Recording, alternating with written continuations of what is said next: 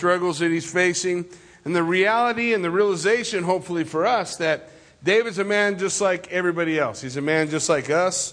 He's a man who has issues. He has problems. He's going to do well and have victory. He's going to mess up and have defeat. He's going to give in to the temptation to gratify his flesh. And other times he's going to stand strong with the Lord. The key, remember, as we look at this and as we want to really grasp the idea, what does it look like, a man or woman after God's own heart? That key is that the Lord remains central. Now, we may put ourselves in the throne occasionally and take off running down the road, but when that's recognized, when there's that moment of clarity, when we say, whoa, how did I get here? What am I doing? What did David do? He'd go right to the Lord. Right to the Lord. Oh, Lord, against you and you only have I sinned. He'd quick to take responsibility, to confess his sins, to just ask God to fill that place within his life again so that he can go forward and be what God's called him to be and who God's called him to be. So as we look at what the Scripture lays out for us, and as we begin to take it apart, we're going to see tonight in chapter 25, David struggling with desire to do what he wants. And maybe not so much, leaning into the Lord. Up until this time, keep in mind, Saul's been checking spears, right? Saul came after him. David cut the hem of his garment. And we had that thing where Saul said, I was wrong. And Saul goes back home. And all that time, David's been pretty much on task, right? He's been walking with the Lord. He's been fulfilling that which God wants him to do. He's been doing those things. So we're excited to see what it is that he's going to continue to lead us in and guide us in as we take a look at what Scripture has for us tonight. Now, Gerald, did you guys want to talk right now? You got time? Gerald and Mary Lee are here. So give them a hand. They're going to share a little bit about Malawi. Some exciting things just for a couple of minutes to give us kind of an update on what's happening. How are you?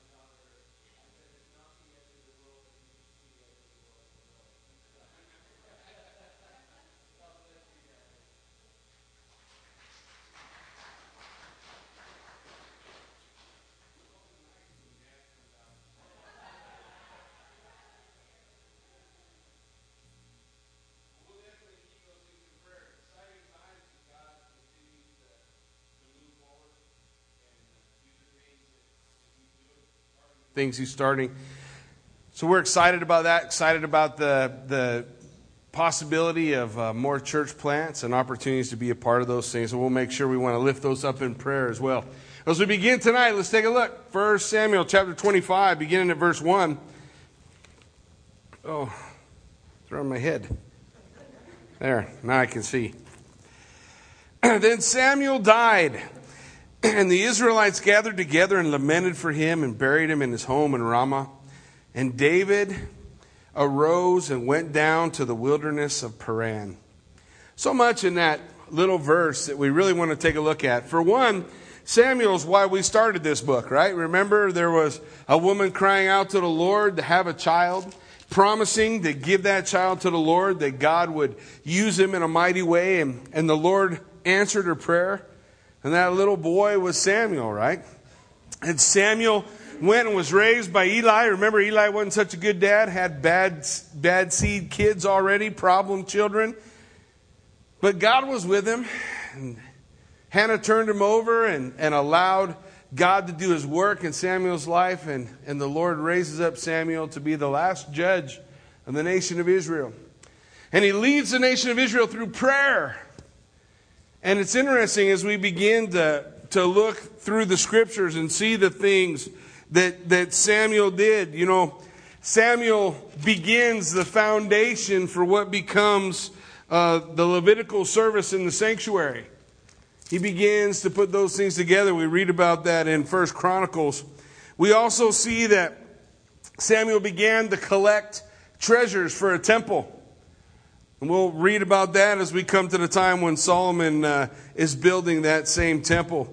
We see that he is continuing to go out in intercessory prayer for the nation of Israel and for a king who had turned his back, and anointing the new king that was to come and trying to be that spiritual guide and leader. You remember when David left Saul, where did he run to? Ramah, where Samuel was. He wants to find out, Samuel, what'd you do to me? You anointed me with oil. You prayed over me. You said I'm going to be the next king. And my life has kind of been a downward spiral ever since. And Samuel would offer that guidance and counsel. And as Samuel goes, it's a great time of mourning for the nation. But as Samuel passes, you have a nation struggling between two kings.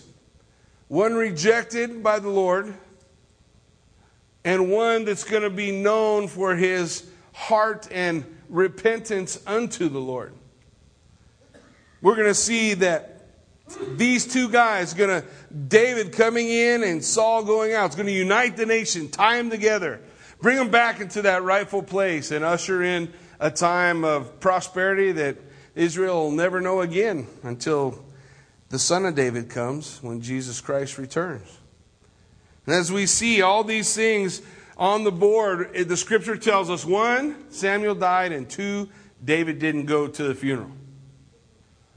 Well, he couldn't go to the funeral because the king of the nation's hunting him. And so he's going to leave from the stronghold. Remember the stronghold there near Masada? He's going to leave from there and go 100 miles away. Without a truck, he's just going to go 100 miles. Travels that 100 miles over to Paran. And it says, now as he goes that way, in verse 2 it says, now there was a man in Mon whose business was in Carmel. The man was very rich. He had 3,000 sheep and 1,000 goats, and he was shearing his sheep in Carmel. And the name of that man was Nabal. Nabal, he's quite the character in the scripture as we begin to study and see what God has for us tonight. He was a wealthy man, wealth really beyond his needs. He had been blessed, but he is a very obstinate, selfish, and self-focused man. His eyes wholly upon himself. He's entering into a time like harvest time. He's entering into a time where he's shearing the sheep, a big party. It's a time where they're going to cash in that crop for the sheep.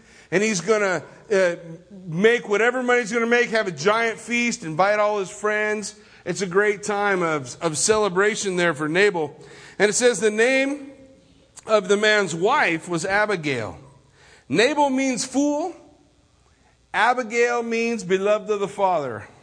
He goes on and says, now Nabal and Abigail, she was a woman of good understanding and beautiful appearance.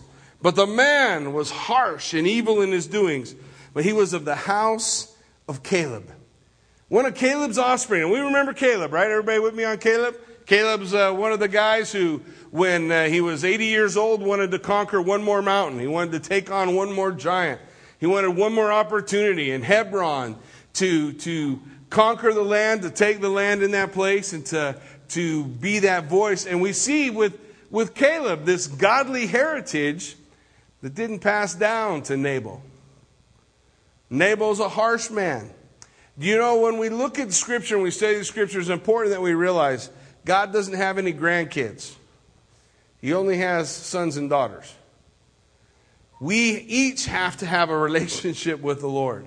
Our children, our children's children, grandchildren, they need to have that relationship with Him. Well, the Scripture goes on to tell us, as we continue, when David heard in the wilderness that Nabal was shearing his sheep, he sent 10 young men. And David said to the young men, go up to Carmel, go to Nabal, and greet him in my name. And thus you will say to him, who lives in prosperity, peace be to you, peace to your house, and peace to all that you have. Now I have heard that you have shearers. Your shepherds were with us, and we did not hurt them, nor was there anything missing from them while they were in Carmel. So ask your young men, they will tell you. Therefore, let my young men find favor in your eyes, for we come on a feast day. Please, give us whatever comes to your hand, to your servants, and to your son David. So when David's young men came, they spoke to Nabal according to these words in the name of David, and waited. So here's what happened. David's guys, he's hiding, he's running, he's fleeing from Saul. And in the meantime, he's also being that rescuer for the nation of Israel. Remember last week we studied how he was rescuing the towns that were in trouble, the Philistines that had been coming against him. And so we see David fulfilling the same role. What we're going to see happen as we continue in the chapter, that the shepherds are out, they're a little bit uptight about some of the things that they're facing. So they're going to come together with David's men. So as David's men go through the land, as David's men continue to pass through that area where the shepherds are feeding the flocks, he's offering or giving unto them protection. He's watching out for them. He's watching out for them. This is not a case where David's going and trying to pull protection money like the mob. Hey, give me some protection money, or, we'll put concrete boots on you, throw you in the river. That's not what he's doing. He's saying, listen, we took care of your guys, and you're about to have this big feast. David's got 600 men, and he's got to find a way to feed them and take care of them. He wants to bring them. He wants to bring his guys to the feast, be a part of it, that he can be there with them and be able to partake in some of the fruits of the labors for which David and his men provided help. So he asks them, and look at the spirit in which he asks. He goes and he says, hey, will you? Peace be to you. He's not bringing this demand. He's just asking for the common courtesy of the day. It was not an uncommon thing. So he asks, his men deliver the message, and they stand and they wait. And look at verse 10. And Nabal answered David's servants and said, who is David? Who is the son of Jesse? There are many servants nowadays who break away, each one from his master. First thing he says is, who's David? I don't really care about David, and there's lots of slaves who have run away from their master. Now keep in mind what happened with David, right? He's fleeing from Saul. Nabal knows that David at one time had served Saul, at one time had come alongside and done these things. So the first thing he does is he attacks him in an area in his life where David is sensitive. He's sensitive in that area. Now, when Saul attacks David, how does David respond? When Saul throws that spear and sticks it into the wall, David doesn't pull the spear out and throw it back, right? He just goes away, withdraws, flees. He won't touch God's anointed. But here we come into this fool, this guy whose name means fool, and he's throwing spears of an entirely different nature. David was okay with the physical spear. But now he's throwing the spear of his words. David, you're just a slave who ran away from your master. Who are you?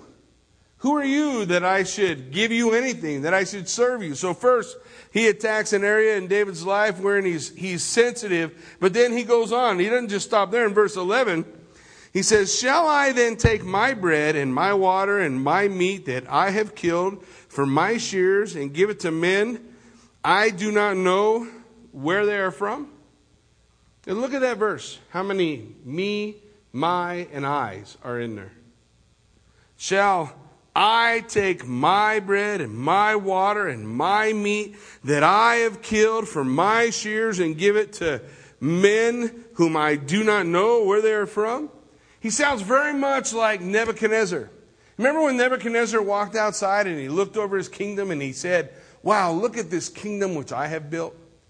And God strikes him with madness to show him that it's not a kingdom that he built, it's a blessing that God gave.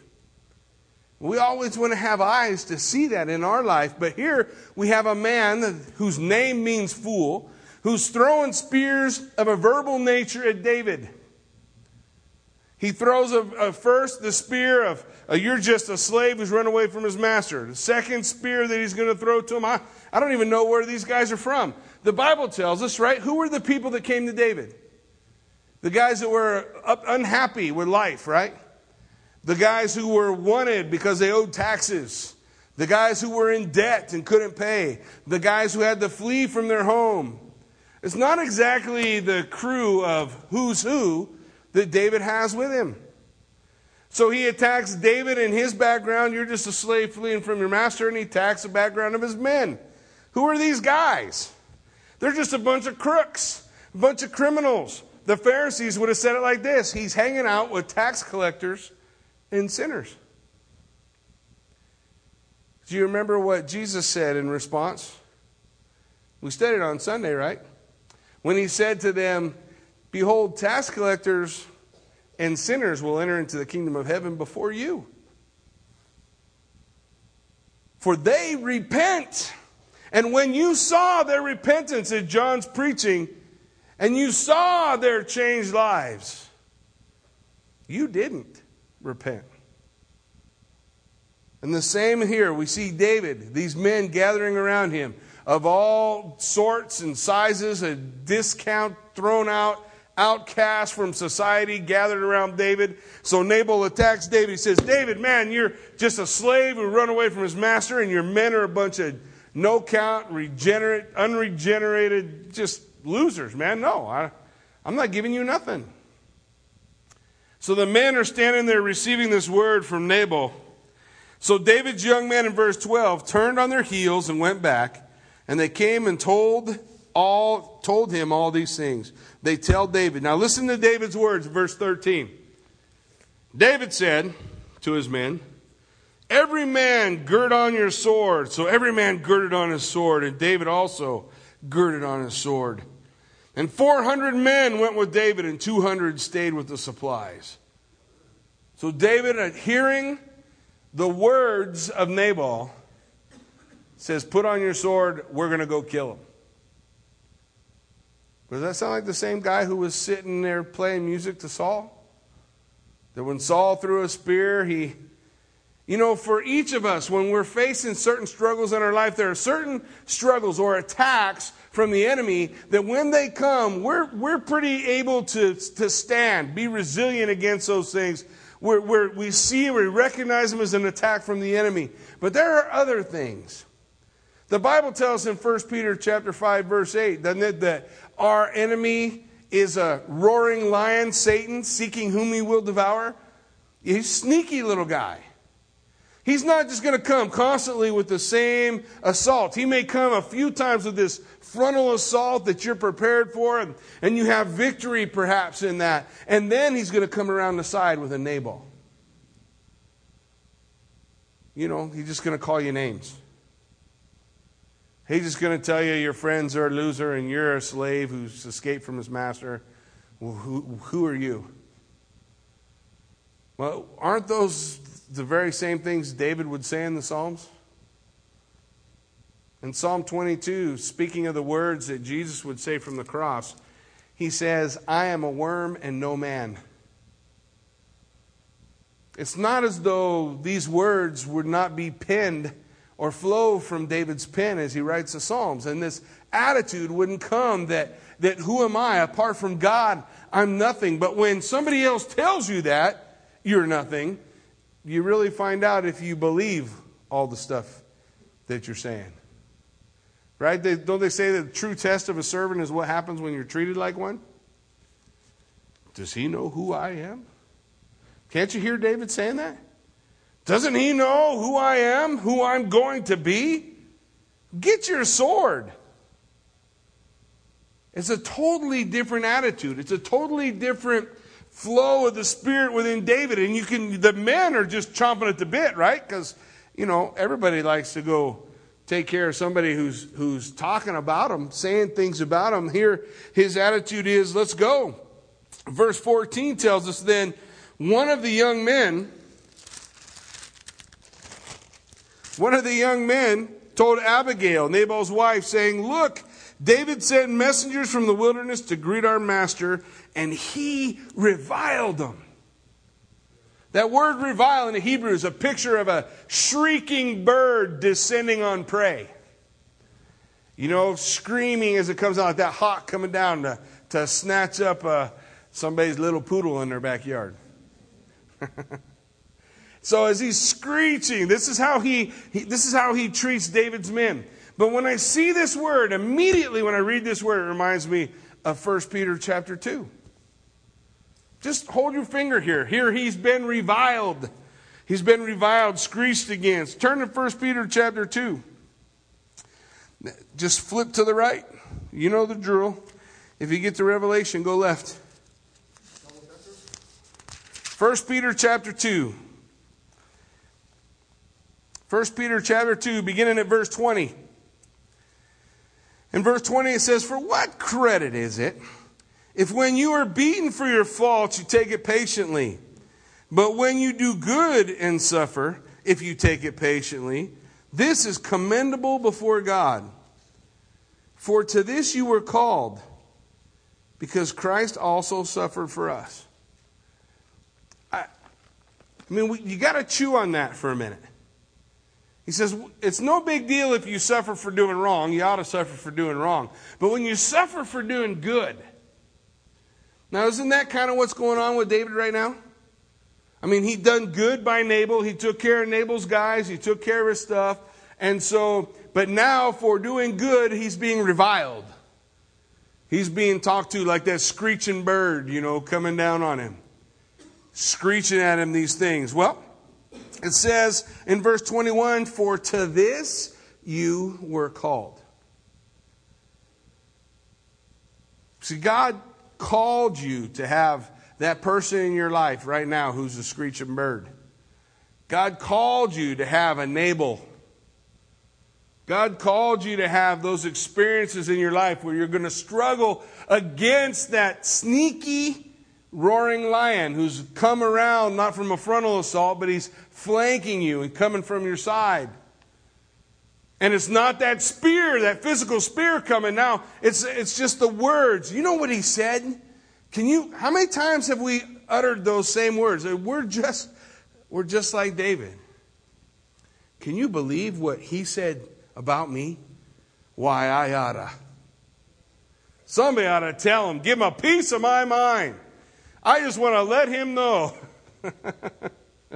I was sharing with Fritz and Jody. I got my first piece of Idaho hate mail on Facebook.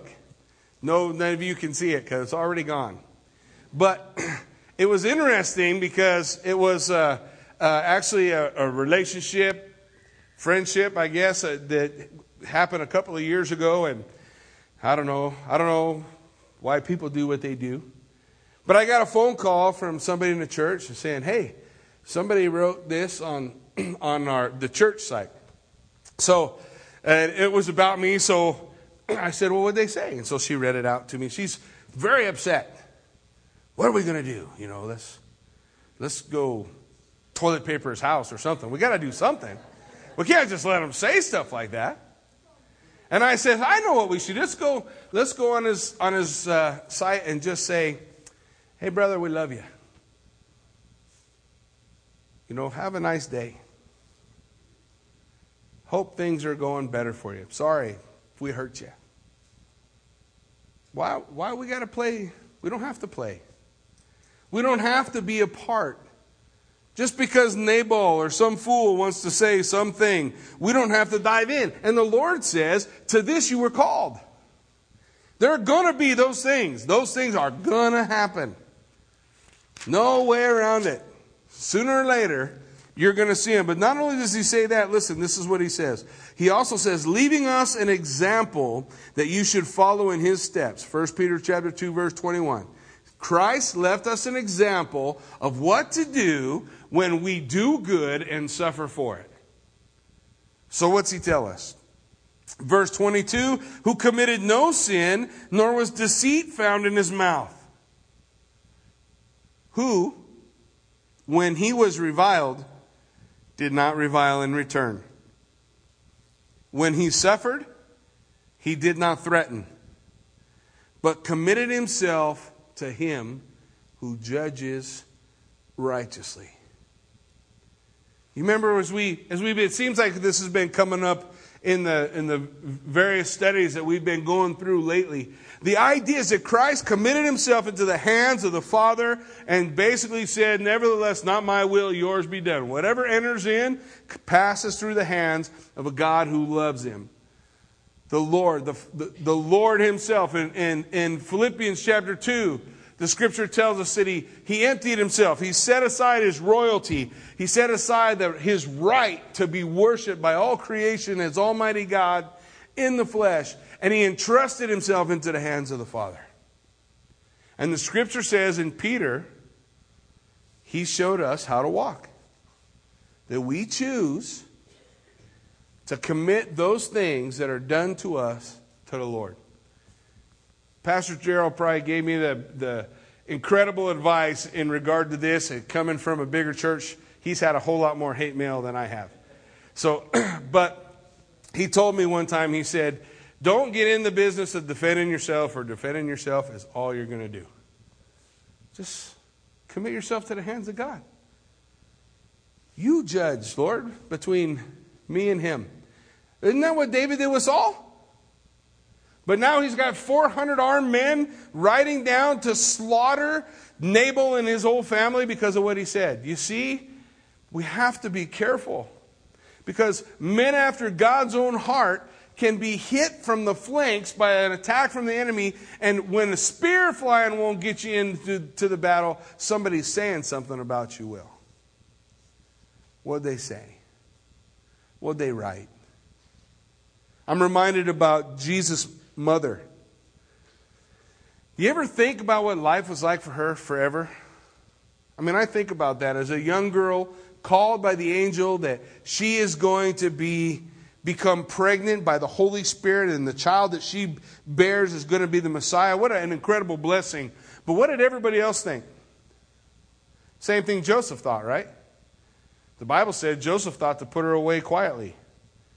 That's because he was a righteous man. He didn't want to stone her, and he actually cared about her. So he was just going to quietly, put her away and go on with his life.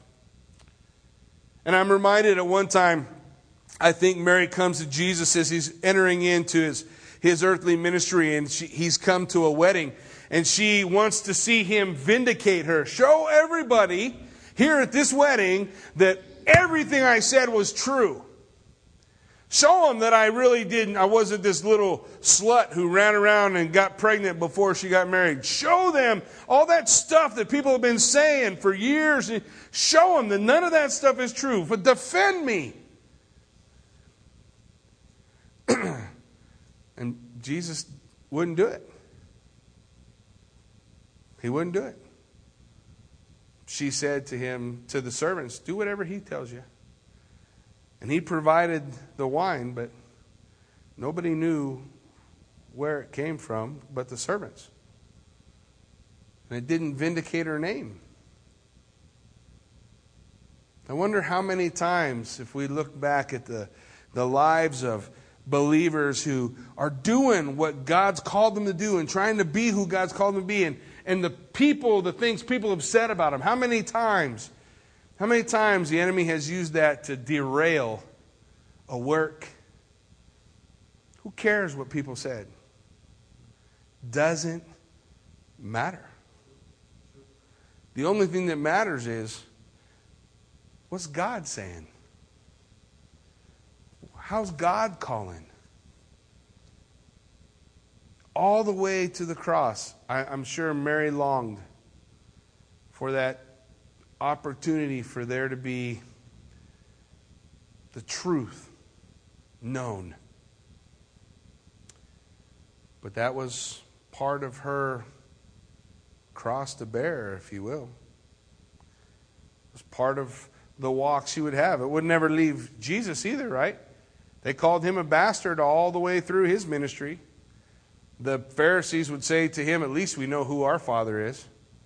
What do you think they're saying? Yeah, he knows. Jesus knows who his Father is. There's that time when there's that reviling. But what did Jesus do? When he was reviled, he did not revile in return. When he was hurt, he didn't threaten. When he suffered, he didn't say, let's get 400 guys and go down there and just straighten it out. He just walked the path that God had in front of him. And that's what David is going to learn in this journey. On one side of Nabal, you have a crazy king who can't hear the voice of the Lord anymore because he's so caught up in himself and disobedience. On the other side, you have a hot-headed one who's so mad at this rich fool that he's about to murder an entire family. That's how quick it can turn. And caught between the fool and the hot-headed guy is Abigail. Abigail. Sometimes people wonder how Abigail ended up with Nabal. But it's not that hard to figure out, is it?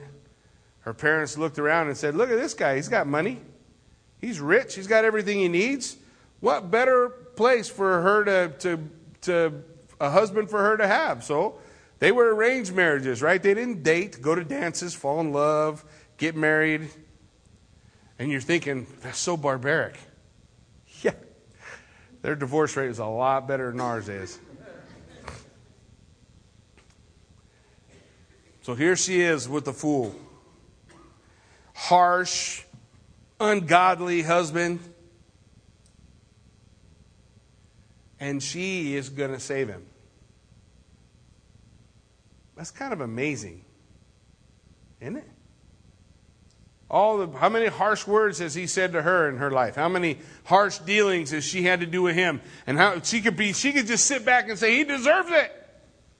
Let David ride through the camp. The Bible tells he's only going to kill all the men. So she's going to be okay. Man, my problems will all be over. I'll be free. Not only will I be free, some of this wealth I'll probably get to keep. I'll be rich and free. Man, that seems like the best of all possibilities. Well, here comes this guy to Abigail, and he says, Abigail, you're not going to believe what happened. It says in verse 15, the men were very good to us. Listen, these are the shepherds talking to her. The men were very good to us. We were not hurt, nor did we miss anything as long as we accompanied them when we were in the fields. He's saying, when he says we were not hurt, he means we weren't attacked. We weren't attacked by robbers or nothing. We were safe because we were with David's men. We camped with him. We hung out during that time. He kept us safe, man. They watched over us. In verse 16, they were like a wall to us by day and night. All the time we were with them keeping the sheep. So all the things David said was true. He was taking care of them. Now, therefore, know and consider what you will do, for harm is determined for our master and against all his household, for he is such a scoundrel. Yeah, you guys know that's Bible speak, right? That's not the word he said. He called him a son of Belial. He called them worthless. A son of Belial later on in the New Testament is going to come to mean a son of the devil. That he has this attitude, this problem, this issue. And so he lays it out. Hey, he's worthless. This guy is good for nothing. That one, or he goes on to say that one cannot even speak to him. He can't even talk to him. Proverbs 17:12 says it's better for you to come upon a bear who has lost her cubs than a fool in his folly. You ever come across a bear who has lost her cubs? That's bad. Just in case you're wondering. But the Bible says it's better to come across that than a fool in his folly. And that's who Nabal is. A fool in his folly. And his choice is going to cause grief for all these servants. And so they go to Abigail. And Abigail made haste.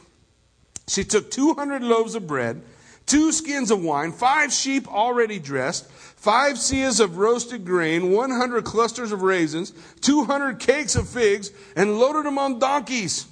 And she said to her servants, "Go on before me, I am coming after you." But she did not tell her husband Nabal. She don't go talk to him. If she goes and talks to Nabal, Nabal is probably going to say, "Oh, don't worry about that," and everybody's going to die. So she knows what she needs to do. And she's doing it for herself, she's doing it for the other servants, and she's doing it for this husband that doesn't deserve any of it. Not a stitch of it. Scripture tells us, as we continue in 1 Peter chapter 3, wives, submit to your husbands even when they are ungodly. That by your chaste conduct, your conduct before them and before God, they may come to a relationship with the Lord. Right after Peter's talking about suffering, it's God's plan in our life. We don't want to be like Christ. We don't want to revile and return. And you have this perfect picture of this woman, Abigail, who's probably been mistreated, who's a very wise person, a very beautiful woman. And she is going to do whatever she needs to do to she don't have kids. But she's going to do what's right. She's not going to say, "Gosh, you know what? It's about time that this guy gets what's coming to him."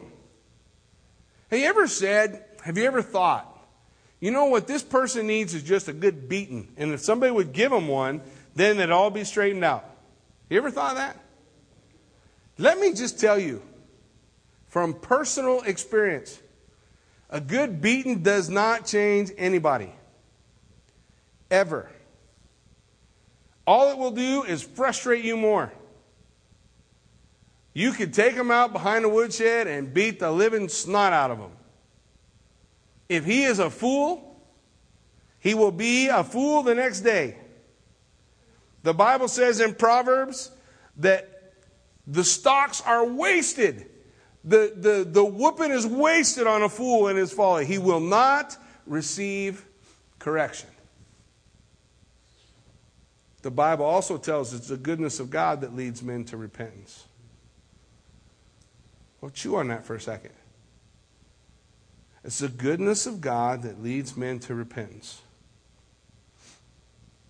So when God calls for a woman who's in a marriage that's maybe like this one, married to a knucklehead who's not a very good guy at all, and the Bible says, just walk, live out your life before God.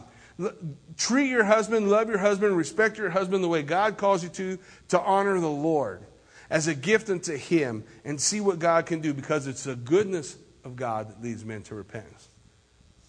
Not the judgment. When God destroyed Sodom and Gomorrah, how many guys fell down on their knees and repented?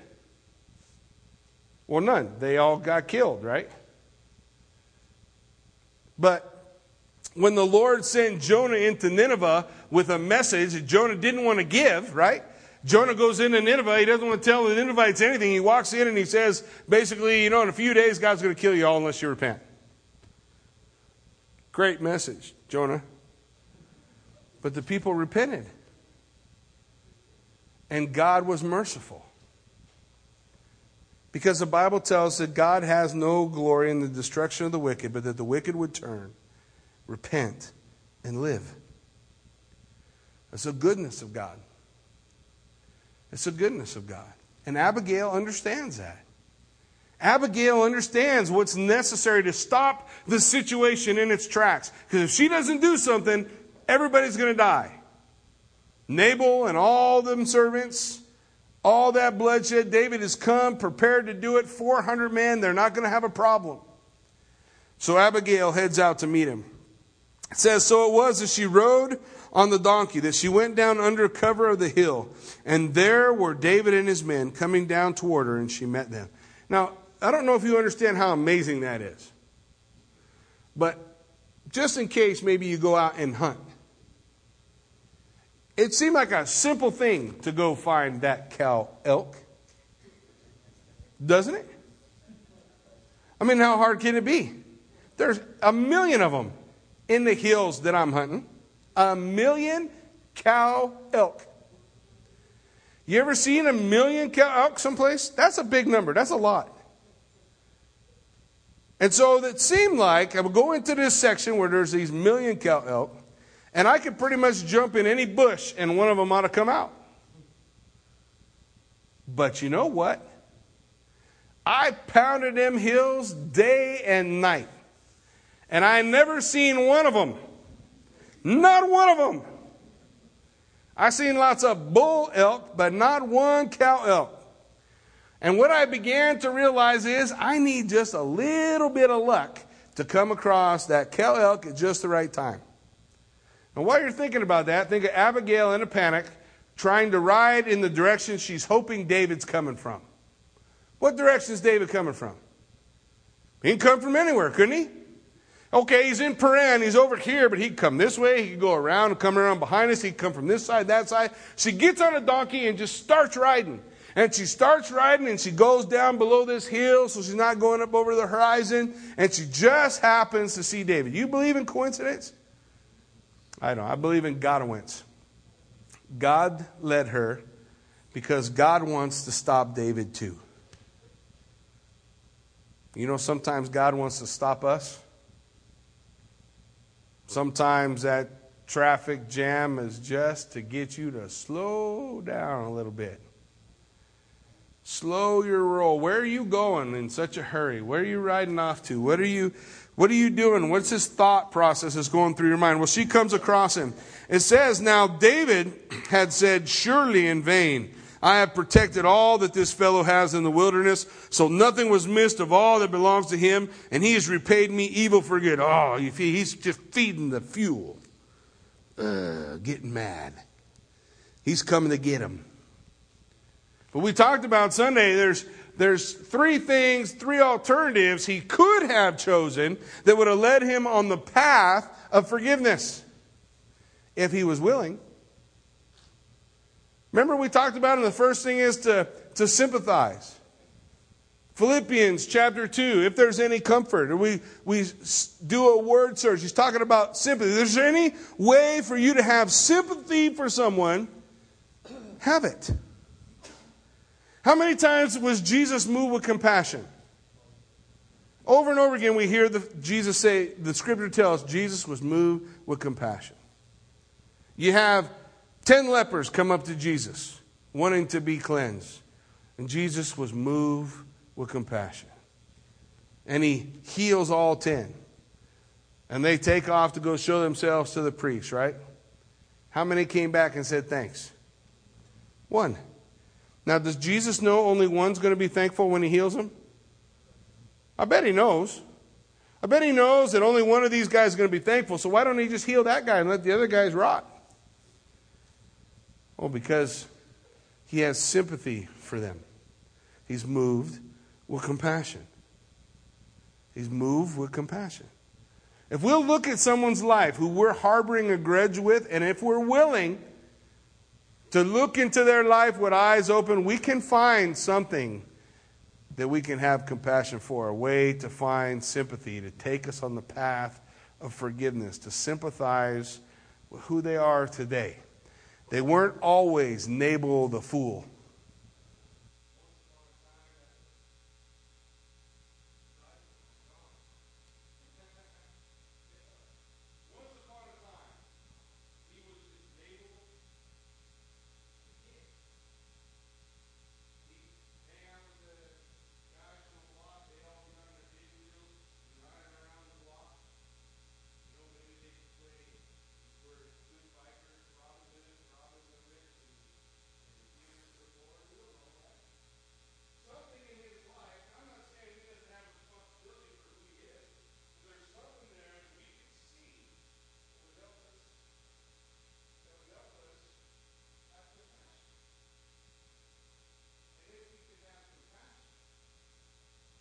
we can forgive.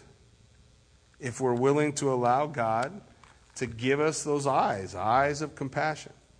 The second thing that we need to do if we're going to be able to forgive is not to sit and stoke the fire with what they've done wrong. Oh, they just done me. What does that do? No, it makes him hold tighter to that sword, right? He's ready to get him. He's ready to get him. What we need to learn to do is relinquish it to God. Give it to God. It's not yours. It's not yours to carry. You don't earn it. You don't even have the right to decide who gets forgiven. Who are you? Who says you should be forgiven? None of us deserve forgiven, but we receive forgiveness. In 1 Peter chapter 2, when we read it, remember Jesus committed himself to the Father who judges righteously. He relinquished. Can we relinquish that control? Can we, like Jesus, be able to do those same things? To have sympathy for that person who's done us wrong? To relinquish the control and follow Jesus' footsteps and give it to the Father? And the third thing, anticipate God's help. Have sympathy for the person who done you wrong. Relinquish it to God and anticipate God's help. John 14:12, the scripture lays out for us. Jesus said, "These things that you've seen me do, and greater you can do."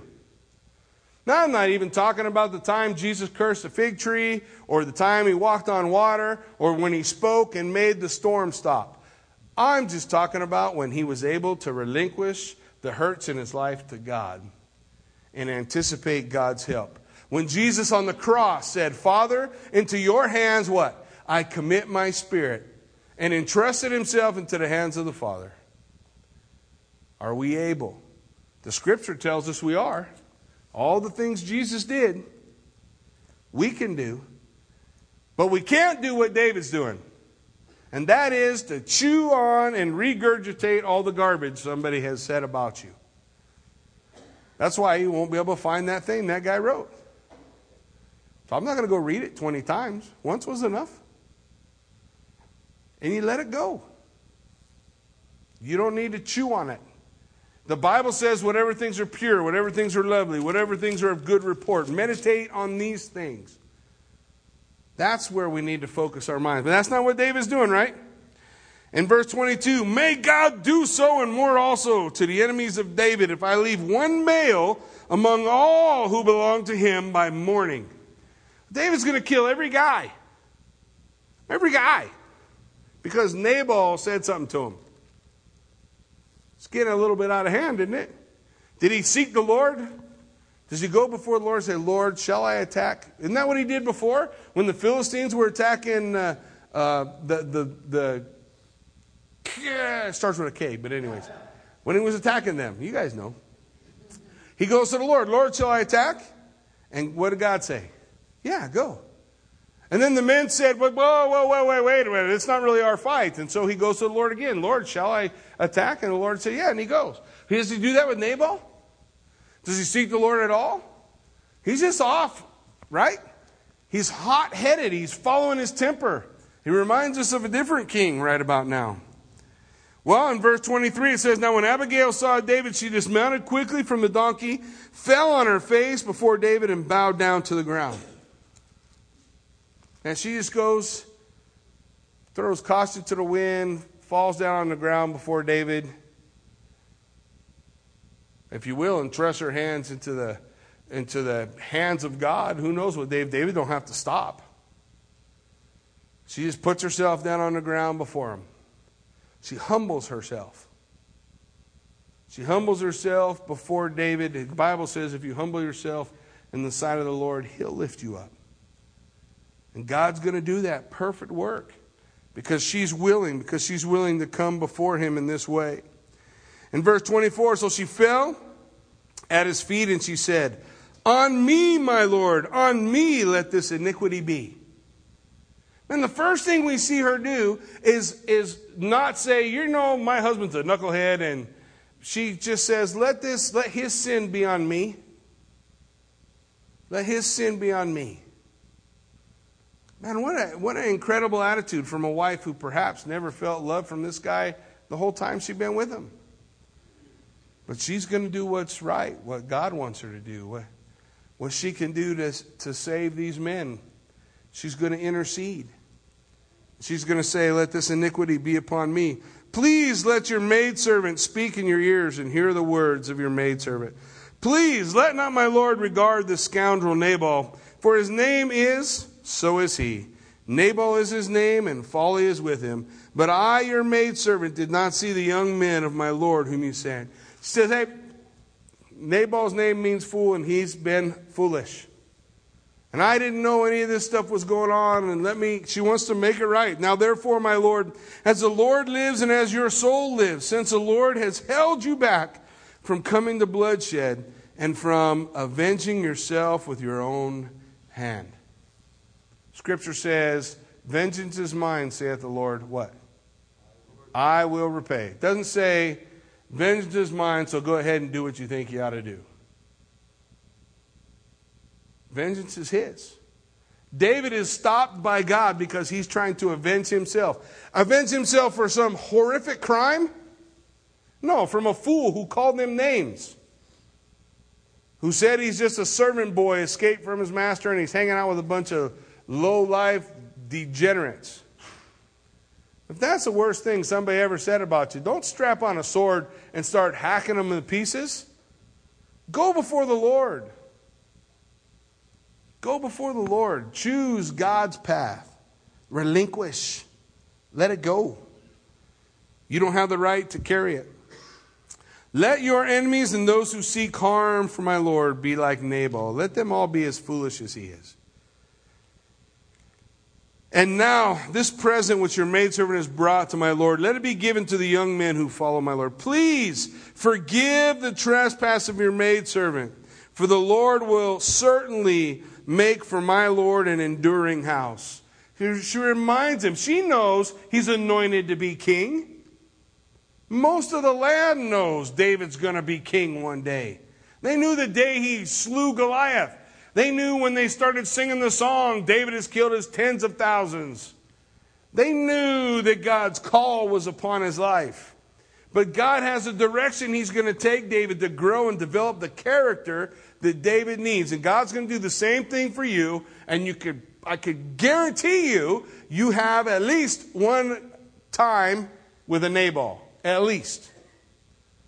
Maybe 20 or 30 or 100 times. But at least one. To help develop in that character your ability to say, I don't have to revile those who revile against me. I don't have to threaten those who cause me to suffer. Because I commit myself to the hands of God who loved me so much he died for me. He won't let anything come into my life that doesn't need to be there. So I need to trust him. I need to trust him and commit judgment to his hands. She calls for David to forgive. That's just what we talked about before, right?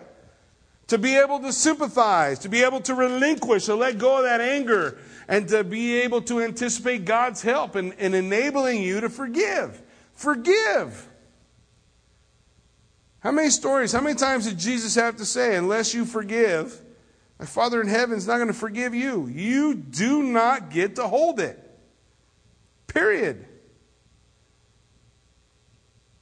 And it's spoken to you this way. Listen, hear it. Your Father has already forgiven you, so you do not have the right not to forgive. That's how he speaks it. Your Father has already forgiven you. You don't have the right not to forgive. I don't care what they did. You don't have the right. You are to commit what they did to God and allow God to judge between you and them. Not you. Not to take it in your hands like David wants to. Let it go. It doesn't hurt them. It only hurts you. Let it go. Be forgiving. This is the call that she gives to David. Forgive, forgive. Because God's going to make you an enduring house. He's going to build a house for you. And indeed, the Lord is going to fulfill that promise. Because my Lord fights the battles of the Lord, and evil is not found in you throughout all your days. She says, this is not who you're about. David, this is not who you are. to come and slaughter these people for calling you names? This is not the spirit of a man after God's own heart. It's not the spirit of a woman after God's own heart. This is not how you learned Christ. It's not who he is. But you don't get to be it. You got to let it go, David. You got to forgive. In verse 29, she goes on, a man has risen to pursue you and seek your life. Who's that? Who's risen? Saul. She knows. She knows what's going on. She knows Saul's trying to kill him and he should rightly be the king. But the life of my Lord, listen to this, the life of my Lord will be bound in the bundle of the living with the Lord your God. You need to repeat that to yourself a few times. Repeat that phrase. The life of my Lord will be bound in the bundle of the living. The life of my Lord will be bound in the bundle of the living with the Lord your God. Who holds David's life in his hand? God does. Now who holds yours? Who holds your child's? The Lord does. Who holds that person who done you wrong? God. Your life is bound to the bundle of the living. David's not about who you can slaughter. Why is David going to be stopped from building the temple? God's going to say something specific about his hands. You remember?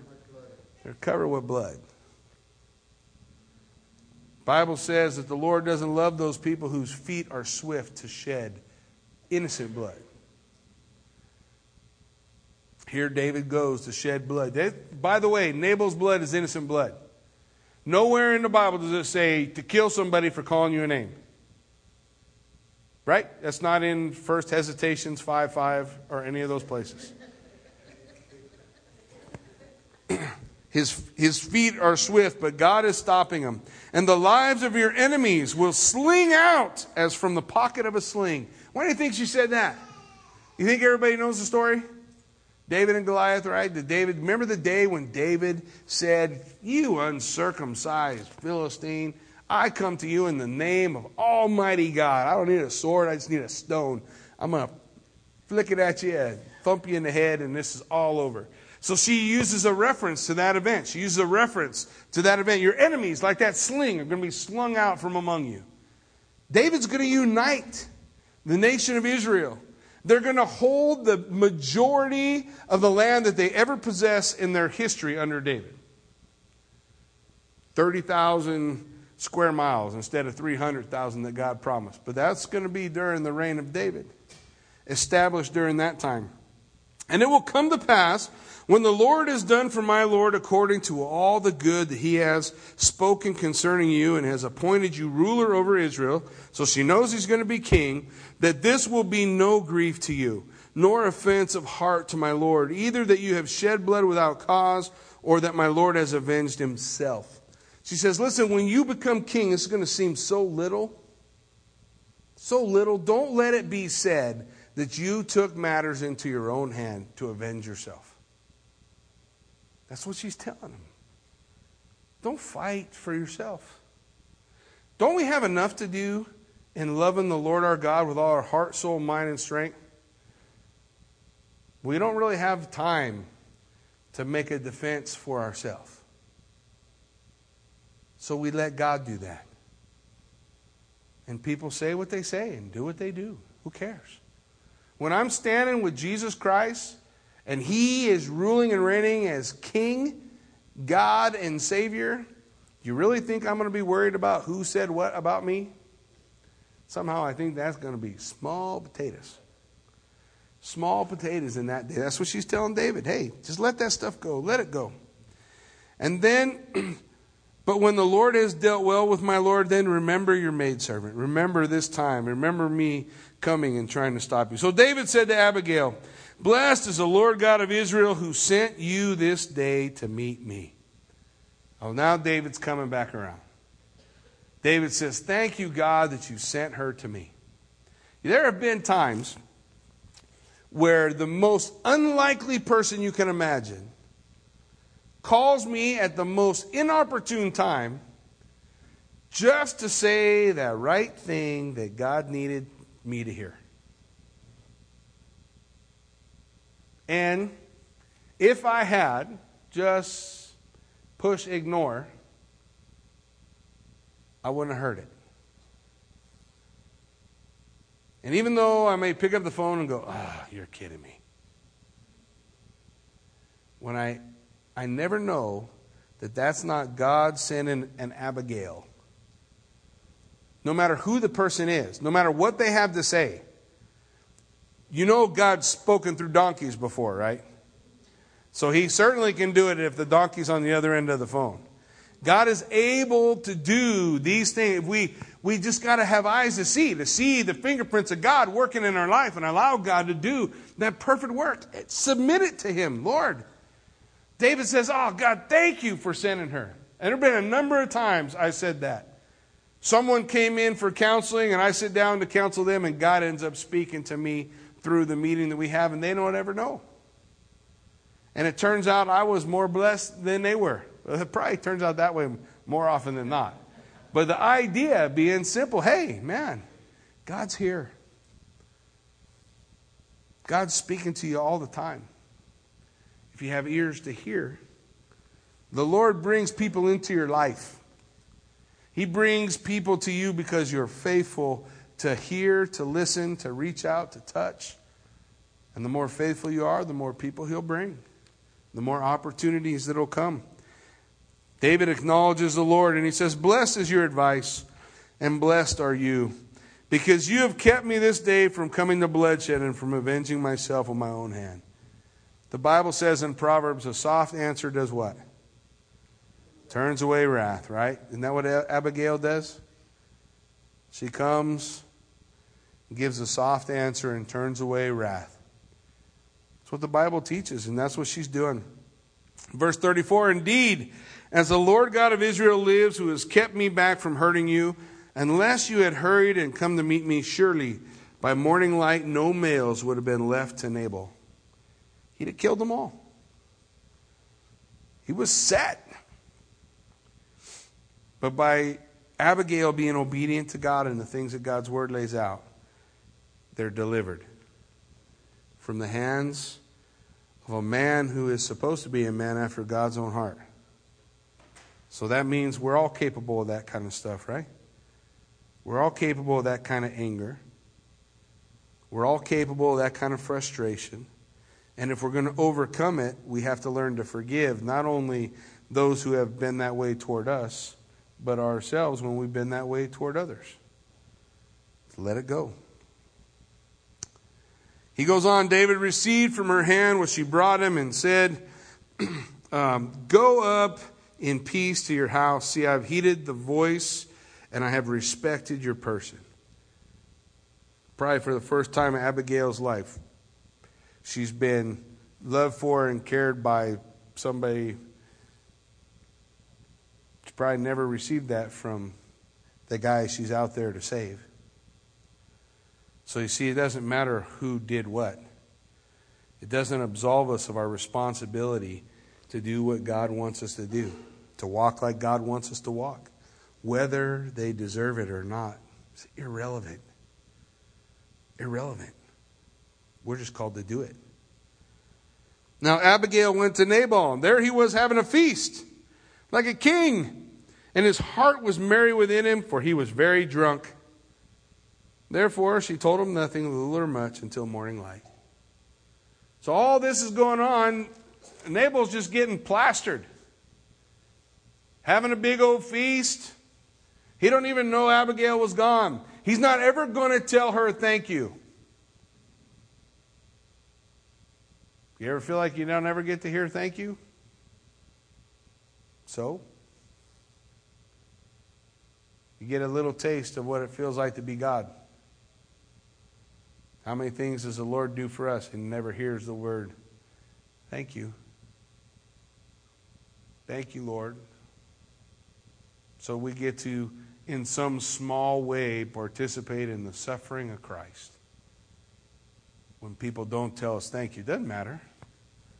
Just do what God is calling you to do. Walk like He calls you to walk. Jesus didn't say, if any of you would come after me, make sure you're justified in taking up your cross, following me, and denying yourself. No, he didn't say none of those things. He said, just deny yourself, take up your cross, and follow me. You don't have to be justified. You don't have to be rightly treated. You don't have to be rightly loved. If nobody on earth ever loves you the way you ought to love you, just know this: God loves you that way. And one day when you're standing face to face with Him, you're going to be stoked. And you're not going to look back and think, what was that all about? What was that all about? So in the morning, when the wine had gone from Nabal, his wife told him these things. His heart died within him, and he became like stone. What was that verse we were saying? Vengeance is mine, saith the Lord, I will repay. God's got a way of doing this better than we do, don't He? It was clean with God. God's just going to get Nabal. Not every male in his house. Is God able? God's able. God's able to do it. He has a stroke, and it happened after about 10 days that the Lord struck Nabal, and he died. So when David heard that Nabal was dead, he said, Blessed be the Lord who pleaded the cause of my reproach from the hand of Nabal and kept his servant from evil. He's thanking God. God, thank you. I should just left it in your hands. I shouldn't have tried to make it about me. Just leave it in your hands. Whatever the Lord does, the Lord does. For the Lord has returned the wickedness of Nabal on his own head. David said one time in the Psalms, he said, listen, when I saw the prosperity of the wicked, I almost lost heart. And then I went into the house of the Lord and I saw his end. I don't lose sight of that. God is able. The end for someone who's unregenerate before God is so much worse than anything you could ever do or hope to do for anyone. If we really understood the horror of that place, I think we would not be able to stop our mouths from telling people about the love of Christ, to turn them away from that abyss, to turn them away from that place. David celebrates the Lord and His ability to deliver. And David sent and proposed to Abigail to take her as his wife. Now, I don't know that this is all that much better for Abigail, by the way. This is not going to be David's only wife, right? I mean, all the time people think, if I could just switch. I'm sure she's thinking right now, woohoo, man, I got rid of Nabal and I get David. I'm going to live in a palace. I'm going to have all this cool stuff. And David's going to take another wife we're going to read about in another verse. And she's going to give birth to his first son. And his first son's going to rape one of his other kids. And then his other son, Absalom's going to kill him. And then there's going to be this. Yeah, it doesn't sound like the dream. She's not living the dream. But she is living life. You know, when God took the children of Israel to Babylon as judgment, and life was hard. They're in chains, having to make this walk to Babylon. They're going to be slaves forever. You know what God said to them? God said, live your lives. Build, plant. You're going to be there a while. Live. We're still supposed to live life. It's okay. Live it. Live it. Just live it God's way, through the path that God lays out for you. Doesn't mean all the problems are going to go away. But live. So he proposes marriage to Abigail, and Abigail says, yeah. Verse 41, she arose, bowed her face to the earth, and said, here is your maidservant, a servant to wash the feet of the servants of my Lord. Man, Abigail is humble. She's got just a great attitude. Super prize for David. Now, if David had married Abigail and stopped, that'd probably been a good thing. But in those days, men didn't do all that much smart stuff. Well, these days are pretty much like those days, huh? Pretty much the same. So Abigail rose in haste and rode on a donkey, and attended by 5 of her maidens, she followed the messengers of David and became his wife. And David also took Ahinoam of Jezreel. So both of them were his wives. Now he's got one more back at the ranch, right? That's the next verse. But Saul had given Michal, his daughter, David's wife, to Palti, the son of Laish, who was from Galim. Now he's got 3 wives. Michal's been given to somebody else. And that's where she should stay. But we don't always do what we're supposed to do. Or what we should do. But does that change our ability to be men and women after God's own heart? David's just a man, right? Abigail's just a woman.